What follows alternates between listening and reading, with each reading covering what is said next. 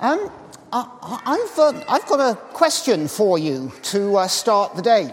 And it's a question for both the children and the adults. Why do you come to church? Just think about it for a moment. Now, it's very interesting. I wasn't actually going to pick up on answers, but if you want to tell me your answer, what's your answer? Why do you come to church? Sorry, the what? To celebrate God. Ah, that's a good answer, to celebrate God. Thank you for that. I was actually going to suggest a lot of you children might think that you come to church because your mums or your dads tell you to come to church. Or perhaps in the case of the Boys Brigade, your officers tell you to come. And if you're an adult, you might answer, I come to worship God. And the children's answer is a really good answer. The adult answer I've just suggested actually is not specific enough. Because you see, the New Testament tells us that our worship of God is what we do serving God every day of the week. So yeah, we do come to church to worship God, but in the same way as we worship God on Mondays, Tuesdays, Wednesdays, Thursdays, Fridays and Saturdays as well. Now I know some people say, well, we go to church to meet God. But hang on a moment. I've just asked the children, is God only in church? Is God only in church? No, there's a distinct no. Where's God? Everywhere. Thank you very much indeed. God's everywhere. We don't come to church to meet God. So let's go back again. Why do we come to church? Let's think about that thing we said a moment ago when we were all round the outside of the church. Do you remember the first part of the sentence, it's actually one sentence, the first sentence of that declaration? How did we begin? We have come together as the family of God. Thank you. Family of God, that's an interesting thought, isn't it? So, I wonder what the Bible has to say about that. Now, I know someone has Galatians 3:26 out there. That's a part of the Bible. Who's got 3:26? Could you read that for us, please? So in Christ Jesus, you are all children of God through faith. If we have faith in Jesus, we are children of God. In other words, God's our Father. We're children, every one of us who has faith in Jesus, and that has some really important implications. Who has got Ephesians 2:19? You are no longer foreigners and strangers, but fellow citizens with God's people and also members of his household. Did you catch that last bit? If we're children of God, we're like brothers and sisters, we all have one Father, and as a result, we're all members of God's household. In other words, as the Bible puts it elsewhere, we're members of his family. And so when we get together on a Sunday, it's our family gathering. But we're not on our own, are we? Do you remember the next thing we said? We've come together as the family of God. Well, I hope someone remembers what we said. Yeah, right, you've mouthed it. In our Father's presence. Who's got Matthew 18:20? Yeah, over here.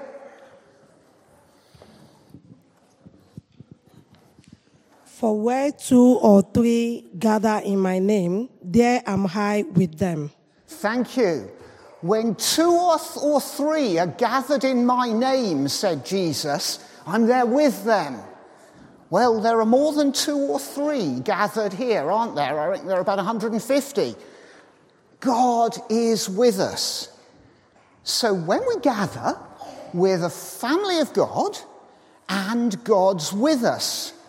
But what do we do when we come together?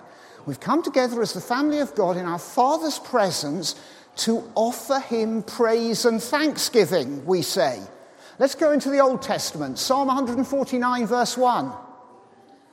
Right beside you, Rosie. Praise the Lord, sing to the Lord a new song, his praise in the assembly of his faithful people. Thank you.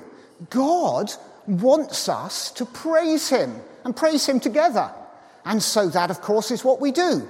We've already started doing that, haven't we? We've sung some songs, but we also praise him in the prayers we say and sometimes in declarations we make. Okay, so we offer him praise and thanksgiving.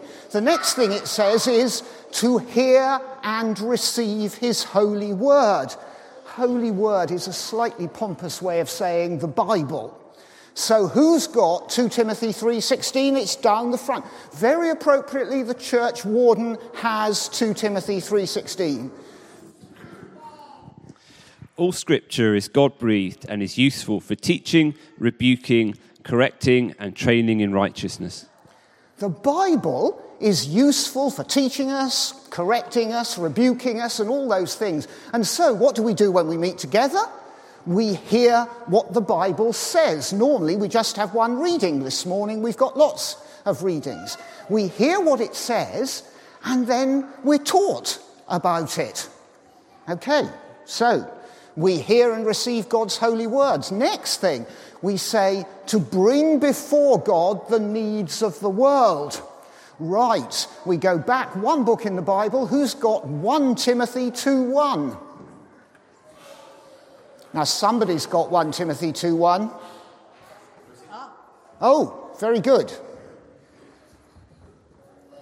I urge then, first of all, that petitions, prayers, intercession, and thanksgiving be made for all people, for kings and all those in authority, that we may live peaceful and quiet lives in all godliness and holiness.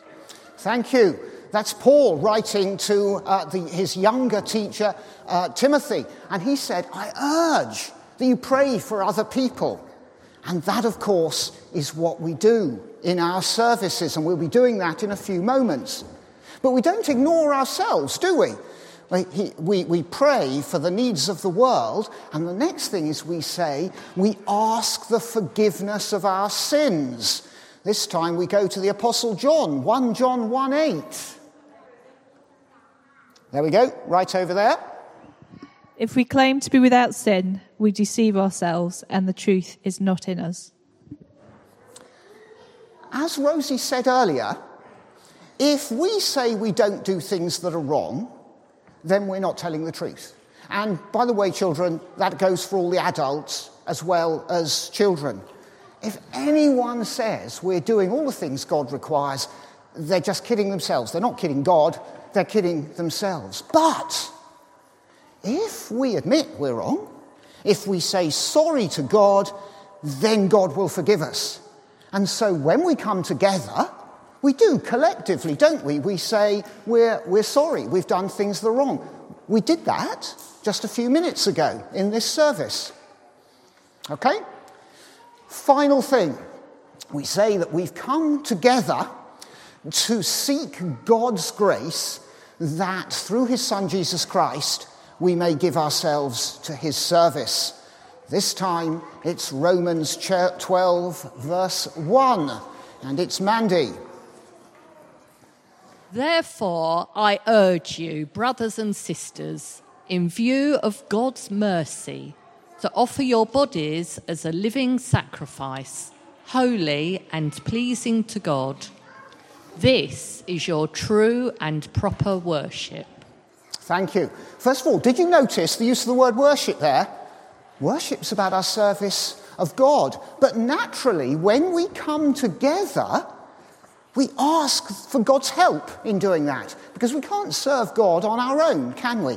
So we ask for God's help. So there you have it. We come together as the family of God in our Father's presence to offer him praise and thanksgiving, to hear and receive his holy word, to bring before him the needs of the world, to ask the forgiveness of our sins, and to seek his grace that through his Son, Jesus Christ, we may give ourselves to his service. When we come to church, that's what it's all about. Or is it? Is there something more than all those specific things? I'll be back in a few minutes, but in the meantime, we're going to sing again. Let's go back to our question. Why do we come to church? Now, when you were listening a few minutes ago, some of you, probably adults, might have noticed that the list of things we went through wasn't comprehensive. The most obvious thing it left out was communion. And there's a good reason for that. That declarations for use in non-communion services. But more fundamentally, you might have thought, well, just a minute, all the things we mentioned, we can do outside church. Can we give praise and thanksgiving to God outside church? Yes, we can. Can we read the Bible and listen online to sermons outside church? Thank you. Yes, we can. Can we pray for other people outside church? Can we ask God's forgiveness outside church? And can we ask for God's help in serving Him? Thank you. You got there before I finished the question, didn't you? Yes, we can do all of those things out of church. So why do we come to church? Let's go back to this fact that we are the family of God. If you're a member of a family, what do you do for one another in the family? You help one another, don't you? You support one another. You do things for one another. And the Bible tells us that as members of God's family, we should be doing exactly the same thing. This is 1 Thessalonians 5:11. Jesus died for us so that we may live together with him. Note that bit, that's important. But note the conclusion. Therefore, encourage one another and build each other up. What should we do for one another as members of God's family? We should encourage one another and we should build one another up. And note that's mutual. I should encourage you, you should encourage me. I should build you up, you should build me up. And here's the key point. So if you're not listening, can you just switch on now? Pay attention. The Bible tells us that encouraging one another and building one another up requires that we meet together. This is Hebrews 10, 24 and 25. Let us consider how we may spur one another on towards love and good deeds, not giving up meeting together as some are in the habit of doing. They were then, they are now. Not giving up meeting together as some are in the habit of doing, but encouraging one another. Can we praise and thank God outside services? Yes, we can. But how much better to do it all together? How much more encouraging is that? Can we read the Bible and listen to sermons online away from church? Of course we can. But how much better to come together when we can talk about it, ask questions, talk to the speaker if you want, as some of you doubtless will afterwards. How much better that is. Oh, by the way, our singing can also help that. You might not have thought of that point, but it can. Listen to what Paul says in Colossians 3.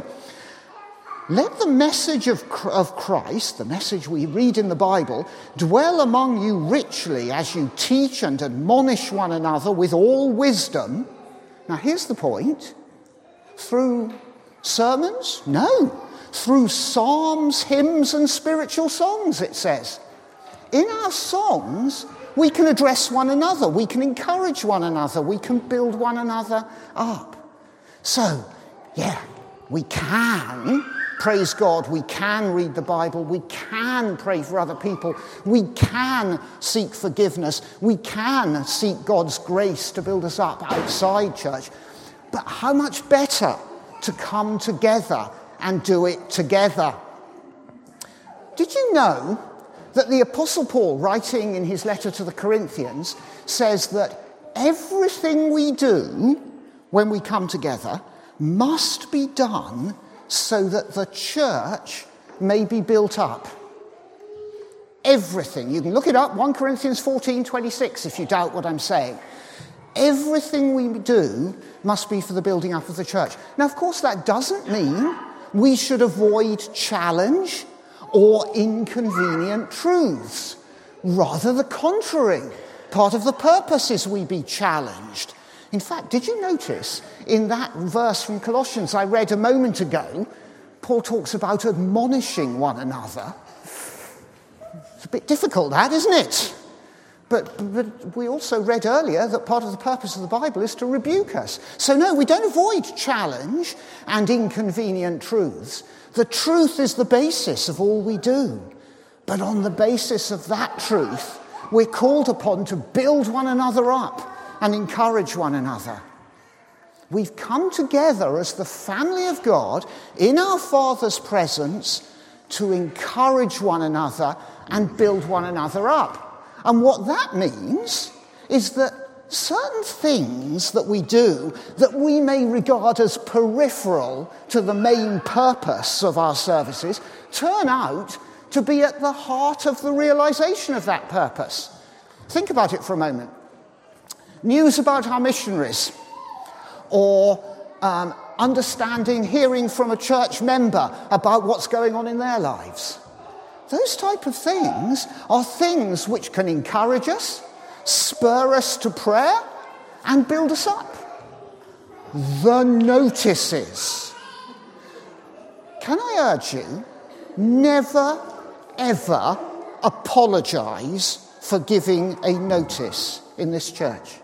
Notices are really important in the family of God, in telling us what's going on, making sure we're connected, telling us of opportunities for mutual encouragement and building up and service. And what about coffee and tea? Oh, and biscuits after the service. Actually, I say after the service. I shouldn't have said that. Our services continue until the last members of the church leave to go home. Because until that point, we are the family of God together. And until that point, we should be continuing that mutual encouragement and building up of one another. And chatting over tea and coffee and biscuits is an important way of doing that. And what about after we've all gone home? Well, that mutual encouragement and building up shouldn't just end there, of course. It should go on during the week. But more fundamentally, if what we have done on Sunday has been done properly, then we should all be going home more encouraged, more built up, better equipped to go out into our everyday lives, go out into the world to love and serve God together. And that, ultimately, is the purpose of our services. That, ultimately, is why we come to church on a Sunday. Amen.